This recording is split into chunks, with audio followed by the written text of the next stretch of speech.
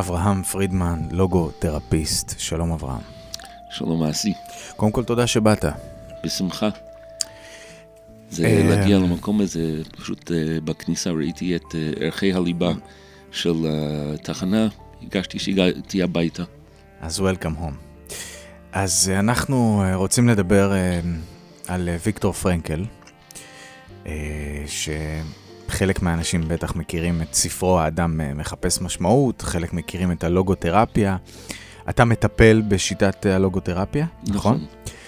ונרצה לעמוד קצת על האיש, על החיבור האישי שלך, על מה זה לוגותרפיה, על שאלת המשמעות, על שאלת ההתמודדות של אדם.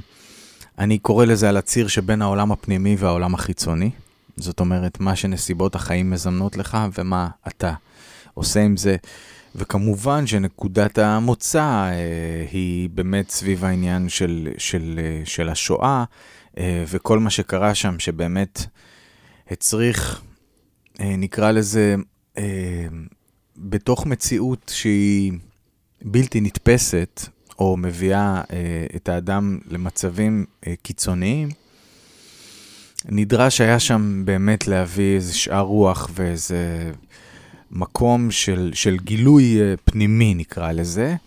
אבל בוא נתחיל ללכת מסודר, וקודם כל נתחיל במי היה טיפה ויקטור פרנקל, ואז על החיבור שלך נשזור את זה עט. אוקיי. אז ויקטור פרנקל. אז בואו תכירו קצת את האיש המדהים הזה, איש אשכולות. הוא נולד ב-1905 בווינה, וכבר כילד צעיר הוא התחיל לשאול שאלות של משמעות בחיים, מי אני, מה אני עושה פה. גם בגיל התבגרות הוא שאל שאלה למורה שלו, לגבי מה, אתה אומר, אדוני הפרופסור, שהאדם זה רק מכונה שמעביר דם ממקום למקום, איפה הנשמה שלו, איפה הנפש, איפה הרוח שלו. הוא התכתב עם פרויד בתקופה הזאת, ומאוד נהנה מההתכתבות הזאת, הוא למד הרבה, אבל הרגיש שזה לא הדרך שלו. הוא בנה על זה, ואחר כך עבר ללמוד אצל אדלר. והוא מאוד נהנה מהלימודים שם, עד כדי המקום שהוא אמר, אבל אני עדיין רוצה לטפל ברוח של האדם, במקום שהוא מתחבר למקום אחר, שהוא לא רק בפני עצמו, אלא הוא מחובר למשהו יותר גדול ממנו. ואז הוא פרש, או נזרק מהאקדמיה, והוא פתח את האקדמיה שלו, ללמד על שלושת הרבדים של האדם. לא רק גוף, לא רק נפש, אלא גם על הרוח האנושי. זאת אומרת, אנחנו מדברים על גוף, נפש ורוח. נכון, נכון. וזה הלוגותרפיה, זה הבסיס שלה? זה הבסיס של הלוגותרפיה, שמסתכלים על האדם כמחובר למשהו יותר גדול ממנו. כשאנחנו אומרים יותר גדול, אלוהות, אקזיסטנס, יקום, תוכנית אלוהית, איך היית קורא לדבר הזה? משמעות רחבה של קיום? הוא דיבר על משמעות עליונה. הוא מאוד נזהר לא לקרוא לזה לשם, כי הוא היה רופא, הוא היה איש מדע. אז מצד אחד הוא התחבר באופן אישי לדת, אבל כמטפל, הוא אמר, הדת אני שם כרגע בצד, כי זה לא המקום. אני מטפל בכאב וכל מיני כאבים, וזה המקום שאני רוצה לקדם את האדם בו. אני מתחבר לרוח שלו, נקרא לזה אלוהות, נקרא לזה ספיריט, נקרא לזה משהו יותר גדול ממנו. זה המקום שהוא התחבר אליו. אוקיי. ואיך השיטה בעצם מתפתחת, איך זה מתהווה כל הדבר הזה? זוהי משנה סדורה? כן. אני עושה כרגע גם בלימודים של הלוגותרפיה, זה קורס שעורך כשנה וחצי, הם מפגשים פעם בשבועיים, כי זה גם לוקח זמן לחומר להיטמע. זה לא עוד כלי, זה משהו שמדברים על מהות החיים, ואיפה האדם, ואיפה אני כמטפל מתחבר לאדם בחיפוש שלו למשמעות. בוא נדבר מעט על החיבור שלך לעניין הזה, זאת אומרת על הדרך שלך, תספר לנו קצת את הרקע שלך. אוקיי, אני פגשתי את הספר שלו, האדם מחפש משמעות, כשהייתי בערך בגיל 15-16, קראתי את זה. גם אני פגשתי אותו בגיל הזה. כלימודי השואה בתיכון.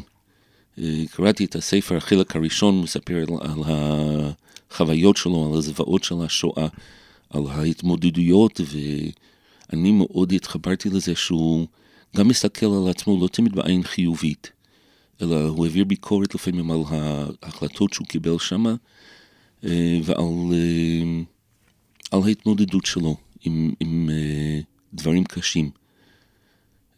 יחד עם זאת, הוא נשאר במקום שאני מסתכל קדימה, וזהו, ככה, כילד בן 15-16, ככה התחברתי. התחלתי את החלק השני של הספר, שמתאר קצת יותר את התיאוריה ופילוסופיה, וזה היה משעמם. אז אחרי 2-3 עמודים, שמתי את זה בצד, ועכשיו עושים fast forward 40 שנה. כשהגיע הזמן להתפתח וללמוד עוד משהו, מצאתי את הקורס של התלמידה שלו, תריה שנטל, ולמדתי אצלה ואצל תלמידה של בת ידיגר, וככה התחברתי למקום עוד פעם, וגיליתי שאני כבר מטפל בשיטה הזאת של לוגותרפיה, אני עובד סוציאלי כבר 35 שנה, ואני כבר מטפל, בלי שידעתי שאני מטפל בצורה הזאת. אז כנראה הספר עצמו חלחל פנימה, גם בלי שתכננתי שזה יעשה ככה. ואמרתי, אם זה יכול להיות כל כך עוצמתי בשבילי, אני אוכל להעביר את זה לאחר גם כן. וככה זה נתן לי באמת את הכוח והמוטיבציה, לא רק ללמוד, אלא גם ללמוד איך ללמד את זה. בוא נדבר קצת על השיטה, זאת אומרת, אנחנו מדברים על ממש על לימודים מסודרים, שיש בהם גם תיאוריה וגם פרקטיקה. כן. אז אתה מגיע לשיטה הזאת אחרי הרבה מאוד שנים של עבודה עם אנשים כעובד סוציאלי. כן. אוקיי. ואז כשאתה פוגש את השיטה שוב, אתה אומר, זה כבר חלק מה-DNA שלי. ובכל זאת, כשאתה מתבונן על השיטה, אם תנסה קצת לשתף אותנו, לסקרן את מי שמאזין לנו, דיברנו על גוף, נפש, רוח. תן לנו עוד קצת הצצה על העולם הזה של הלוגותרפיה. אוקיי.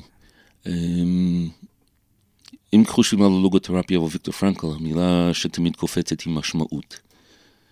והוא תיאר 3 דרכים למשמעות, וזה מה שמאוד אהבתי בו. כי הוא דיבר גם על הדרך הבריאה להגיע למשמעות. לא תמיד צריכים להיות חולים כדי להגיע למשמעות או לחפש את זה, אלא יש גם דרך של חוויה. פעם חשבתי שאם אני שומע מוזיקה, או אני רוצה לטייל בטבע, למדתי שזה סוג של בריחה מהמציאות. ולמדתי אצל פרנקל, לא, זה הפוך. זה מביא אותי למשמעות. זה הדרך החווייתי להגיע למשמעות. זאת נקודה משמעותית, מה שנגעת בה עכשיו. זאת אומרת, אנחנו בדרך כלל חושבים, או הנטייה הרווחת, היא שכאשר אדם נכנס לעולמו הפנימי, לדמיון שלו, באמצעות מוזיקה או כל דבר אחר, וצולל לתוך עצמו, אז באמת ההנחה הרווחת היא לפחות מה שחינכו אותנו במערכת החינוך הקונבנציונלית, שאתה בורח מהמציאות, ואתה אומר הפוך. אתה אומר, הכוח הגדול, הוא אמר, ואתה אומר דרכו, הכוח הגדול של האדם הוא ביכולת ליצור לעצמו איזשהו עולם פנימי, שאולי גם הוא התרפיה שלו? בהחלט. זה הפירוש של המילה לוגותרפיה, שזה ריפוי דרך משמעות. מילים ביוונית, אם הוא אומר שזה הפירוש של המילים, אני מאמין לו. לא למדתי את היוונית, אבל זה... ואיך אנחנו מחברים את הבחוץ והבפנים במקום הזה? זאת אומרת, איך באמת כאשר אתה ניצב בפני אתגרים או התמודדויות קשות, ולא רק, היום-יום, ואתה הולך לעולם הפנימי שלך, איך זה מתכתב בסופו של דבר עם המציאות החיצונית? הרי אם אנחנו עכשיו נסתכל באמת על תקופת השואה, אז המציאות החיצונית הייתה כל כך קשה מנשוא, שהמציאות הפנימית הופכת להיות כמו אולי איזה גלגל הצלה לאדם. זאת אומרת, היכולת ליצור עולם פנימי משמעותי, הופך להיות כמעט האלטרנטיבה היחידה, כי אי אפשר לחיות את מה שבחוץ. זה מה שכל כך הפליא אותי בעצם בספר עצמו. קודם יש את הסיפור של פרנקל עצמו, עוד לפני השואה. בגלל שהוא היה כבר רופא בעל שם, הוא קיבל ויזה ללכת לאמריקה. והוא אמר, איזה יופי, אני אוכל להפיץ את הלוגותרפיה שלי, שכבר אז הייתה שיטה מצליחה בשנת 34. הוא קיבל משרה לעבוד עם נוער, ובמועדונים שהוא פתח, בכל אזור וינה, רמת ההתאבדויות של הנוער ירד כמעט 0%. דבר מדהים. אז ככה אנחנו רואים שהשיטה כבר עבדה עוד לפני השואה. אחרי אחד מהפוגרומים בווינה, אבא שלו, שהוא היה סוג של שמש בבית הכנסת, הביא מהחורבות כמה אבנים, שם אותם על השולחן בבית. פרנקל פתח, הרים את האבנים, שאל אבא מה זה. ספר, זה משהו מבית הכנסת, מהחורבות שמצאתי, ספר מה. אז אמרת זה, ופרנקל עוד התלבט, כן לצאת החוצה, כן להישאר, אני לא רוצה להשאיר את ההורים פה. וההורים עוד אמרו לו, צא, תפיץ את הלוגותרפיה, תלך על זה, אנחנו רואים מה הולך להיות פה. ואבא סיפר לו שהאבנים שאתה מסתכל עליהם, זה מהלוחות הברית בבית הכנסת, שכתוב עליו, כבד את אביך ואת אמך, למען יאריכון ימיך על האדמה. אז פרנקל אמר, זה סימן, אני לא יכול להתעלם ממה שהיקום נותן לי. זה סימן מובהק שאני חייב להישאר פה עם ההורים. וככה עשה, ואומנם בדרך הוא איבד את ההורים, הוא איבד את אשתו, אבל הוא הרגיש שזו הייתה ההחלטה הנכונה בשבילו. בואו נרחיב על הנקודה הזאת של העולם הפנימי שלנו. איזה כלים יש לנו להיכנס פנימה? איך אתה רואה את זה? איך אתה רואה את זה בטיפולים, בעבודה עם אנשים, בלימודים שלך? בוא תשתף אותנו קצת, כי זוהי נקודת המפתח, נדמה לי, של כל הסיפור הזה. אז דיברנו מקודם על הדרכים למשמעות, אז הוא דיבר על הדרך החווייתי, שדיברנו עליו, דרך יצירתי, אם זה ליצור אומנות או תוכנית רדיו, זה גם יצירה, דרך למשמעות. הדרך השלישית זה ההתמודדות עם קושי. כשבן אדם נמצא במצב שהוא מוכה גורל, איך הוא מתמודד עם זה, זה כבר היכולת הפנימית שלו להגיד, אוקיי, מה אני עושה עם זה? ובמקום לשאול למה זה קורה לי, שואלים את השאלה למה זה קורה לי. במקום למה, למה? כן. לשם מה.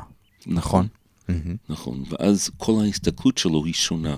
זאת אומרת שבדרך כלל טיפול הפסיכולוגי שאנחנו מכירים, הביהביוריסטי או הקונבנציונלי, הוא באמת שואל למה, נכון?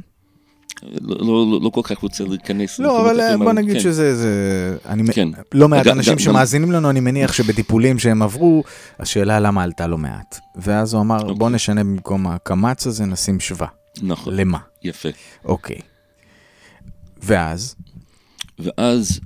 זה הופך להיות משהו שהוא שלי, משהו שאני יכול להסתכל עליו סוג של מבחוץ. כשהתלמידה שלו, תראה, היא ראיינה ניצולי שואה, ושאלה אותם, מה באמת החזיק אתכם? וכל אחד נתן תשובה שהיא ייחודית בשבילה. אחד זה, רציתי אחר כך לדאוג לאמא שלי. אחת אמרה, אני חייבת להראות שאני יהודייה, ואנחנו עם נצחי ואנחנו ננצח גם עכשיו. אחת אמרה שאני חייבת להראות שהם לא ינצחו אותי, הם לא ישברו אותי. פרנקל עצמו דיבר על זה שאני רוצה להגיע בחזרה, אני רוצה לראות את אשתי עוד פעם. גם רוצה להפיץ את הלוגותרפיה, והוא דיבר על זה שממה שהוא ראה, אנשים שהיה להם עבור מה לחיות, היה להם סיכוי יותר גדול לשרוד את השואה. כמובן לא היו הבטחות, אי אפשר לדעת מה יעלה בראשם של רוצחים, אבל הסיכוי שלו באמת לשרוד את זה בכוח, זה באמת מה שנותן לו את המוטיבציה לקום מהמיטה כל בוקר ולהמשיך להיאבק עבור עצמו, להיאבק עבור החיים, להיאבק, להצליח, להגיע למקום שלו, למצוא את המשמעות שלו, ולא רק למצוא, אלא להגיע לשם, להגשים את זה. והמשמעות שזה סובייקטיבי לחלוטין, נכון? כל אחד מוצא את המשמעות שלו. קשה להגיד שזה סובייקטיבי אצל פרנקל, בגלל שהוא מדבר כן על חיבור למשהו יותר גדול ממנו. הוא מתאר מצב שהמשמעות קיימת, ויש לנו אחריות למצוא אותו. זה לא משהו שאנחנו ממציאים. אצל אקזיסטנציאליסטים אחרים טוענים שהחיפוש המשמעות זה קיים, אבל זה לא אומר שהמשמעות היא קיימת. זאת נקודה מעניינת רגע, אז לפני שאנחנו נוגעים בכאן ועכשיו, שזה העניין השני, אני כן רוצה רגע לעמוד על הנקודה הזאת. זאת אומרת שאין חופש מוחלט במציאת משמעות, אנחנו לא זורקים את האחריות עכשיו על האדם למציאת משמעות חייו, או המשמעות של היום הזה, או המשמעות של התקופה הזאת. בוא נעשה רגע סדר. מה זה אומר, מה בין הפרט לכלל, בין המשהו הקולקטיבי יותר ליחידני, איך אתה רואה את היחסים האלה? זאת אומרת, מי שמאזין לנו עכשיו אומר, אוקיי, בטח עולה השאלה, האם יש לי משמעות או אין לי משמעות בחיים? האם יש לי בשביל מה לקום בבוקר או אין לי בשביל מה לקום בבוקר? ואתה אומר, יש פה איזו הסתכלות שהיא רחבה יותר. כן. בוא נחדד את הנקודה הזאת. אוקיי. המשמעות קיימת. היא שמה. בכל מצב שאנחנו פוגשים, בכל יום, המשמעות יכולה להשתנות מיום ליום. מאדם לאדם זה ברור שזה מה שהמשמעות שלי זה לא שלך, וזה לא של אף אחד מהמאזינים. כל אחד יש לו את הייחודיות שלו. יחד עם זאת, יש לנו גם בחירה. אנחנו יכולים לבחור כן ללכת בדרך של משמעות, אנחנו יכולים גם להתעלם. זה בחירה שלנו. הדרך שממלא את האדם, הדרך של המשמעות, היא זאת שתביא לאדם את האושר ואת הסיפוק בחיים, אבל הוא יכול גם להחליט אחרת, יש לו בחירה חופשית. זה גם מעביר לאדם את האחריות. הלוגותרפיה לא טוענת שהאדם הוא קורבן של החיים, אלא הוא שחקן פעיל. הוא בוחר את הדרך שלו, הוא בוחר את המקום שהוא רוצה להיות בו, והוא בוחר גם כן אם להישמע לקול של המשמעות, או להתעלם מזה. בוודאי שהשאלה שתעלה אצל מי שמאזין, בדרך השאלה שיותר קשה לנו לענות עליה, היא שאלת האיך, זאת אומרת, וכאן אנחנו אומרים בדרך כלל שהאיך הוא בדיוק התשובה שכל אחד יכול לתת לעצמו. אבל מי שמאזין עכשיו ונגיד מתקשה למצוא את משמעות המסע שלו, משמעות חייו, את קולו הייחודי, את הקשר בין קולו הייחודי לבין התפקיד, המישן, המשמעות, אתה יודע, על כל הציר הזה, איך שלא נקרא לזה. הדבר הזה שבאמת מייצר אצלו איזושהי בהירות לגבי המסע של כל אחד כאן, על פני האדמה. ואז יש איזה קווים מנחים לאיך, איך אדם יכול להתחיל למצוא את משמעות חייו, או איך פרנקל מתייחס לעניין הזה של, לא יודע, זה חיבור אינטואיטיבי, מה זו הקשבה לקול הפנימי שלך?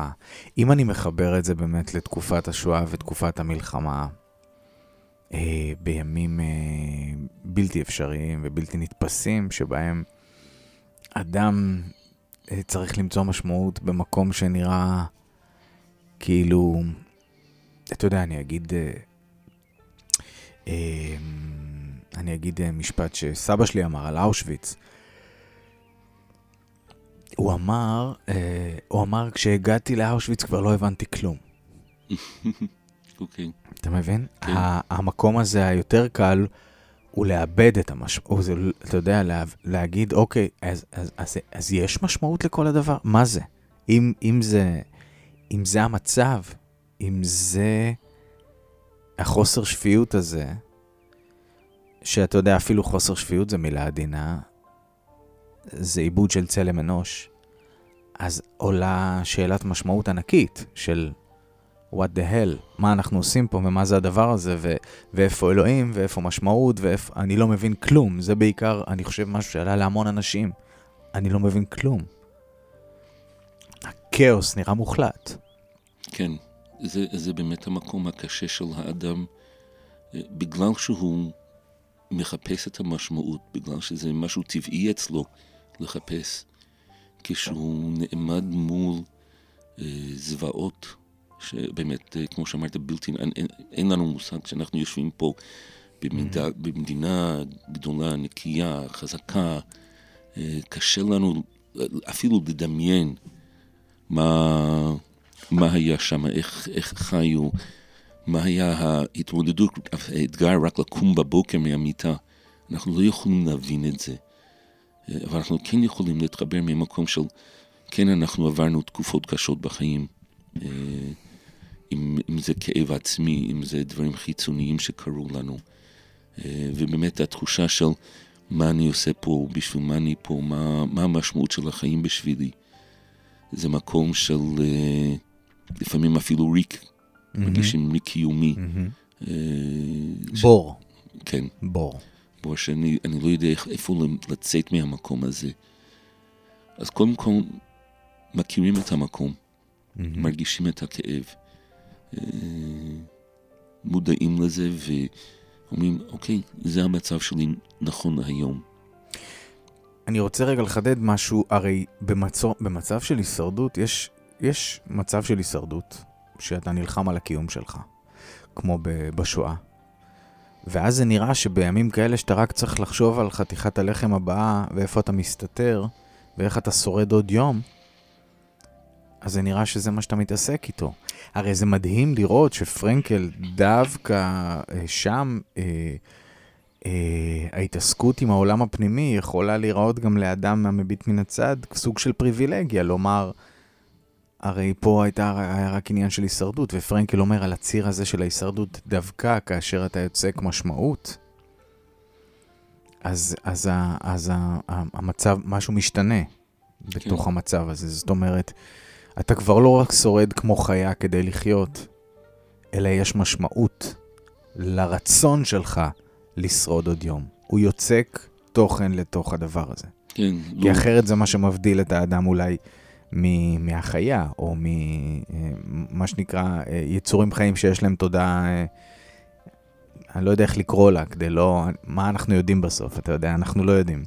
אבל נקרא לזה שיש לנו תודעה שהיא יותר דורשת משמעות, או יותר מפותחת אולי. זה היה אחד מהסיבות שהוא לא הסכים עם מסלו. הוא מאוד סולם הצרכים של מסלו, כן, שמדבר על דברים הישרדותיים עד לכדי דברים יותר נעלים וכן, יותר רוחניים, כן, כן. שמסלו דיבר על, כמו שאמרת, לחם ומקלט, שצרכים בסיסיים של האדם. פרנקל אמר, יש צורך יותר בסיסי, שאם אין את הרצון לחיות, אין את הסיבה לחיות, אז בשביל מה לחפש את הלחם הזה? והוא מצא זאת אומרת, הוא הפך את המשוואה. כן, והוא גילה שראו שיש אנשים שהולכים למות בשואה. איך ידעו את זה? כי הם התחילו להמיר את הדברים שלהם לדברים, קשה לי להסביר את זה. בן אדם שהיה לו חתיכת לחם, הוא המיר את זה לסיגריה. כי הוא הרגיש, בשביל מה אני חי, בשביל מה יש לי להמשיך להיאבק עבור החיים, אני אחיה בכאן ועכשיו, וזה אולי המגרעה של הכאן ועכשיו. שתכף נגיע לזה, לא שכחתי את זה. זאת אומרת, אם רגע נפרוד ונבין את מה שאתה אומר עכשיו, אז אנשים שאיבדו את המשמעות, או לא הייתה להם משמעות, אז ההנאה הרגעית כביכול, או הסיפוק של איזה צורך מיידי ורגעי, שהוא ברובד מאוד מסוים, הפך להיות העניין, במקום ההישרדות לשם משהו נעלה יותר. נכון. זאת אומרת, אפשר היה לראות שכוח ההישרדות מונע מכוח המשמעות. בדיוק. הרצון לחיות נבע מאיזה חיבור למשהו גבוה יותר. בדיוק. ומי שלא היה לו את החיבור למשהו הגבוה יותר, קרוב לוודאי שהרצון שלו לשרוד ירד עד לכדי גם איזה אפתיות מסוימת. נכון. נכון. כן, זאת בהחלט נקודה חשובה. אז מה עושה אדם שלא מוצא משמעות? קשה. יש אחריות על האדם לחפש. הדבר הראשון אולי שצריכים לדעת זה שיש משמעות, גם אם אני לא מוצא אותו. זה קשור לאמונה גם, לא? כן, יש, כי זה אמונה שאני מחובר למשהו יותר גדול ממני. אם נחזור למזל לרגע, שאומר הדבר הכי גדול בחיים זה הגשמה עצמית, פרנקל טען, לא מספיק הגשמה עצמית, אבל צריך להיות לכיוון האחר, לכיוון הזולת. לא רק כדי להגשים את עצמי, אלא אני פה בשביל האחר. אני חלק ממשהו רחב, מתודעה קולקטיבית. ובסוף ימיו מאסלו גם הסכים לזה. שהגשמה עצמית חייבת להיות לכיוון האחר, לא רק לכיוון הצורך האגו האישי שלי. וזה מה שאנשים לוקחים אותו ומשתמשים בזה למנף את עצמם, סליחה. אוקיי, עכשיו בוא נדבר קצת על כאן ועכשיו. נגענו בזה מהמקום של המיידיות, הצד השטחי של הכאן ועכשיו נקרא לזה, המאוד מספק משהו מיידי. נקביל את זה לסיגריה שדיברנו עליה. כן. למוטיבציה, להסתכלות הרחבה, אבל אתה רוצה להסתכל על הכאן ועכשיו מאוד היבט שהוא היבט יותר חיובי ויותר עמוק. כן, ואי אפשר לדבר על הכאן ועכשיו בלי לדבר על זה שהאדם חי גם בעבר וגם בעתיד בו זמנית, יחד עם ההווה. יש לו את המטענים, את החוויות שלו מהעבר, יש לו את החלומות והתוכניות שלו לעתיד, וכל זה כבר קיים בתוך האדם, יחד עם הכאן ועכשיו. המשמעות זה דבר של מצד אחד הוא מאוד רגעי, מצד שני יש גם משמעות למה שאני הולך לעשות, הדרך שאני בוחר בחיים זה דבר, עצם החלום כבר ממלא אותי, וגם כשאני מוצא משמעות לדברים שעברתי בחיים.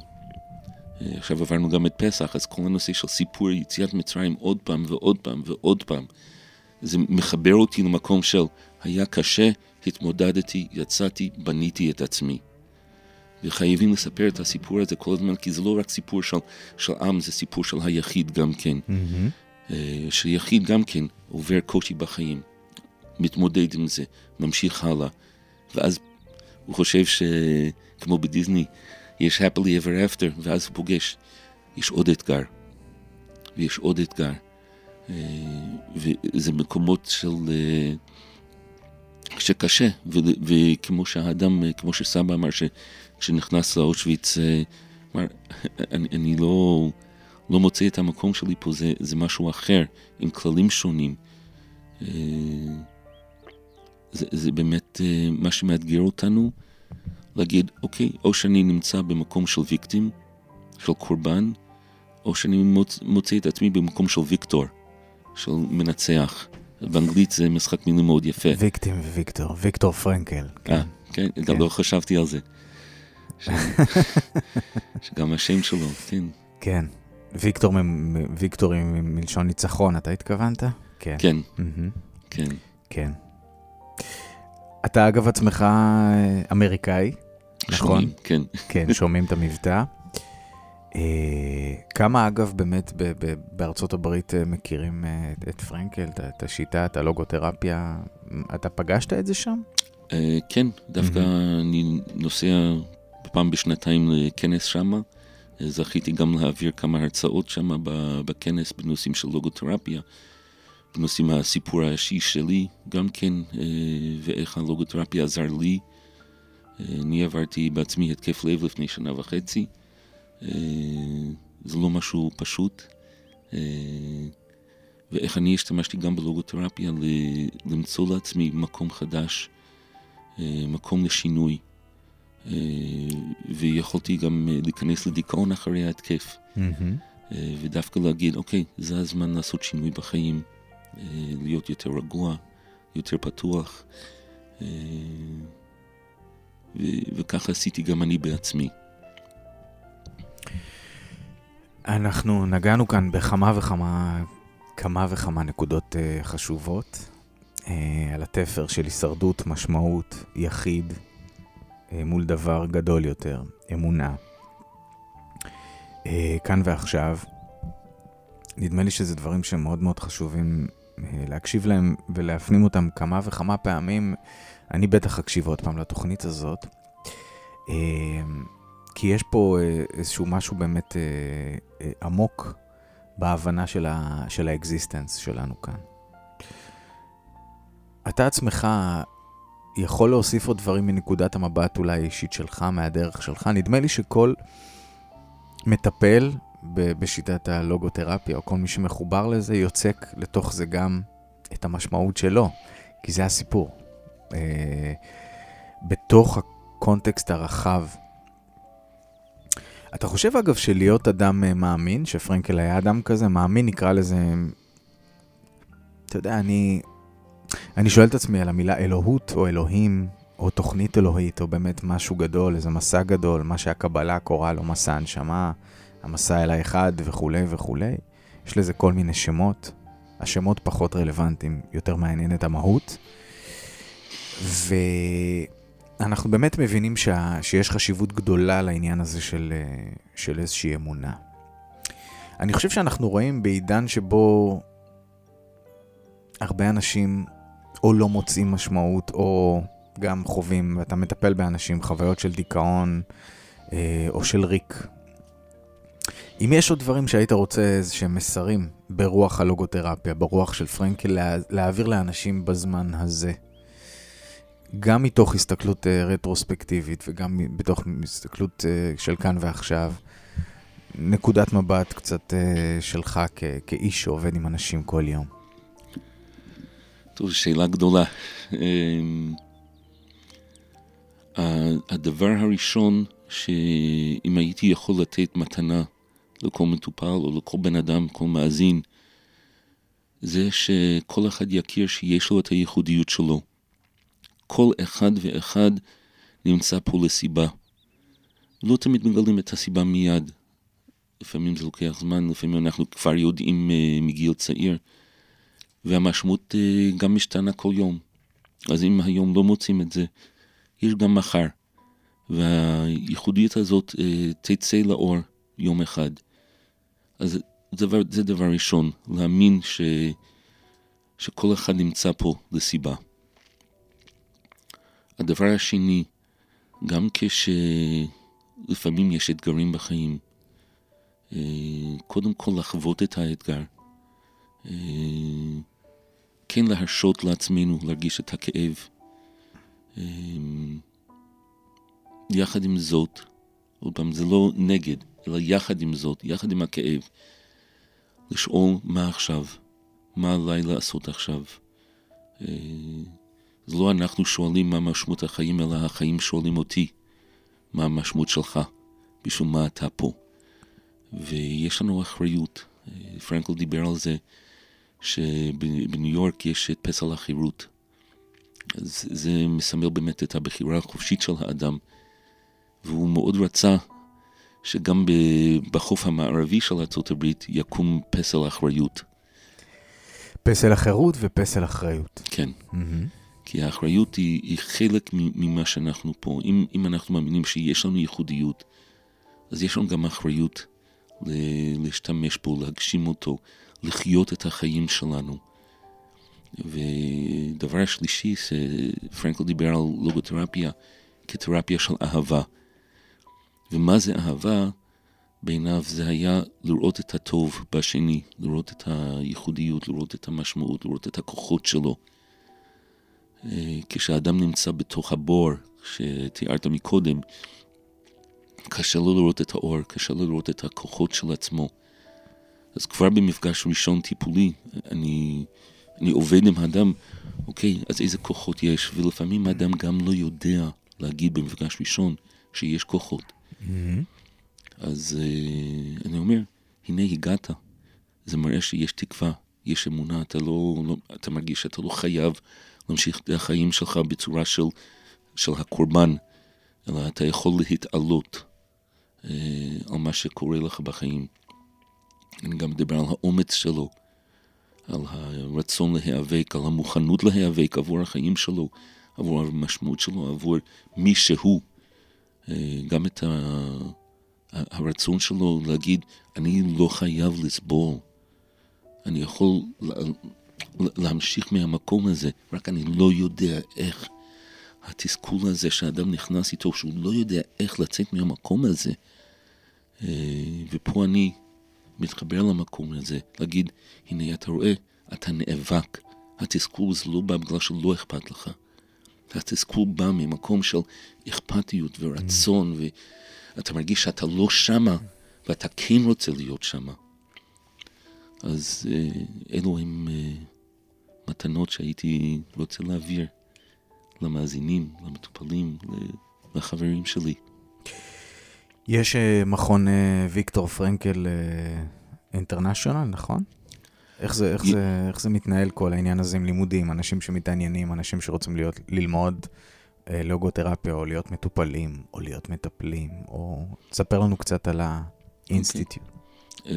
מכון ויקטור פרנקל הוקמה לפני כ4 שנים, יחד עם השותפה שלי, דוקטור ורבדיה ינגר,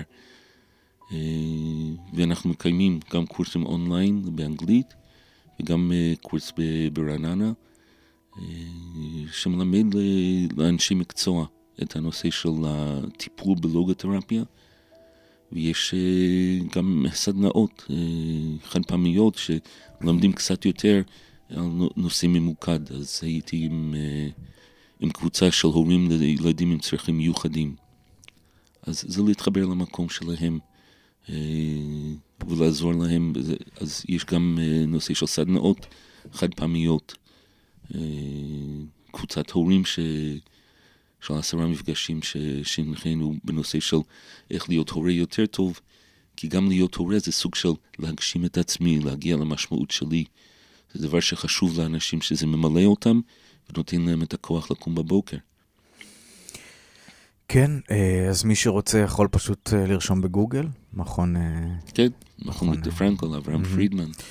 ומה קורה בארצות אחרות עם העניין הזה? זאת אומרת... זה בכל העולם. יש...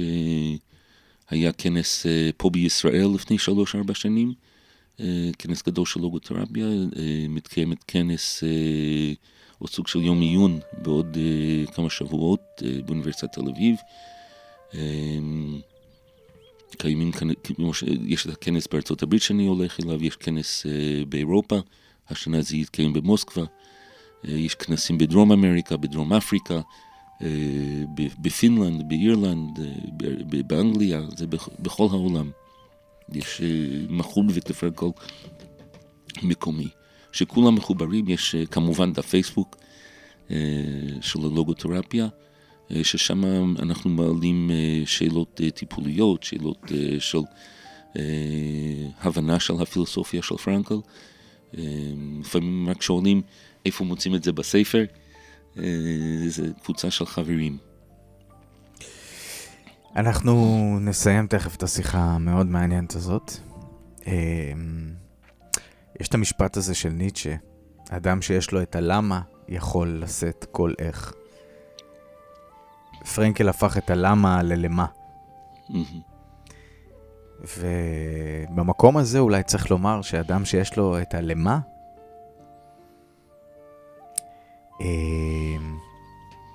החיבור הזה באמת ללמה, למשמעות, הוא יכול לתת לו את הדרייב, אני חושב. זה איזשהו דרייב פנימי, כדי למצוא את האיך הזה. אתה יודע, אם אני מחבר בין הצירים האלה. יש עוד משהו שהיית רוצה לומר לסיום? אברהם פרידמן, מטפל בשיטת הלוגותרפיה, עובד סוציאלי, מכון ויקטור פרנקל לישראל. אם יש לך עוד איזה משהו שאתה רוצה להוסיף, זה הזמן. אני מרגיש שיש מה לקחת לא מעט מהשיחה הזאת ברבדים עמוקים. כל אחד כמובן ייקח את מה שהוא פוגש, הוא מתחבר אליו בשיחה, אבל משמעות זה עניין משמעותי, רחב, וההיפוך הזה של בעצם לראות שהחיים מציבים בפנינו את השאלה בשביל מה אנחנו פה, זה משהו שצריך לראות ולהתחבר אליו, כי הוא נוכח. הוא נוכח, לדעתי, בחיים של כל אחד, ברגע כזה או אחר, בשלב כזה או אחר. אני חושב שאם נהיה ערים, אז כל אחד פוגש את השאלה הזאת, מתישהו, במסע שלו. אני חושב שזה חובה. זו חובה, אני חושב שזה אחת מהסיבות שבני נוער מאוד מתחברים לשיטה הזאת, כי זה השלב שלהם בחיים, נכון. שהם שואלים מי שאלות. אני. נכון. לגבי עוד דבר שהייתי רוצה להגיד, אני אסיים באסימון הראשון שנפל לי כשלמדתי עכשיו את הלוגותרפיה, איצוטריה. כשאני יודע שלי יש משמעות בחיים, אז זה הופך אותי למשמעותי. זה לכולנו. עבור עצמך ועבור האחרים. כן, בהחלט. תודה רבה, אברהם פרידמן. תודה, אסי. תודה לך. תודה לכם על ההאזנה.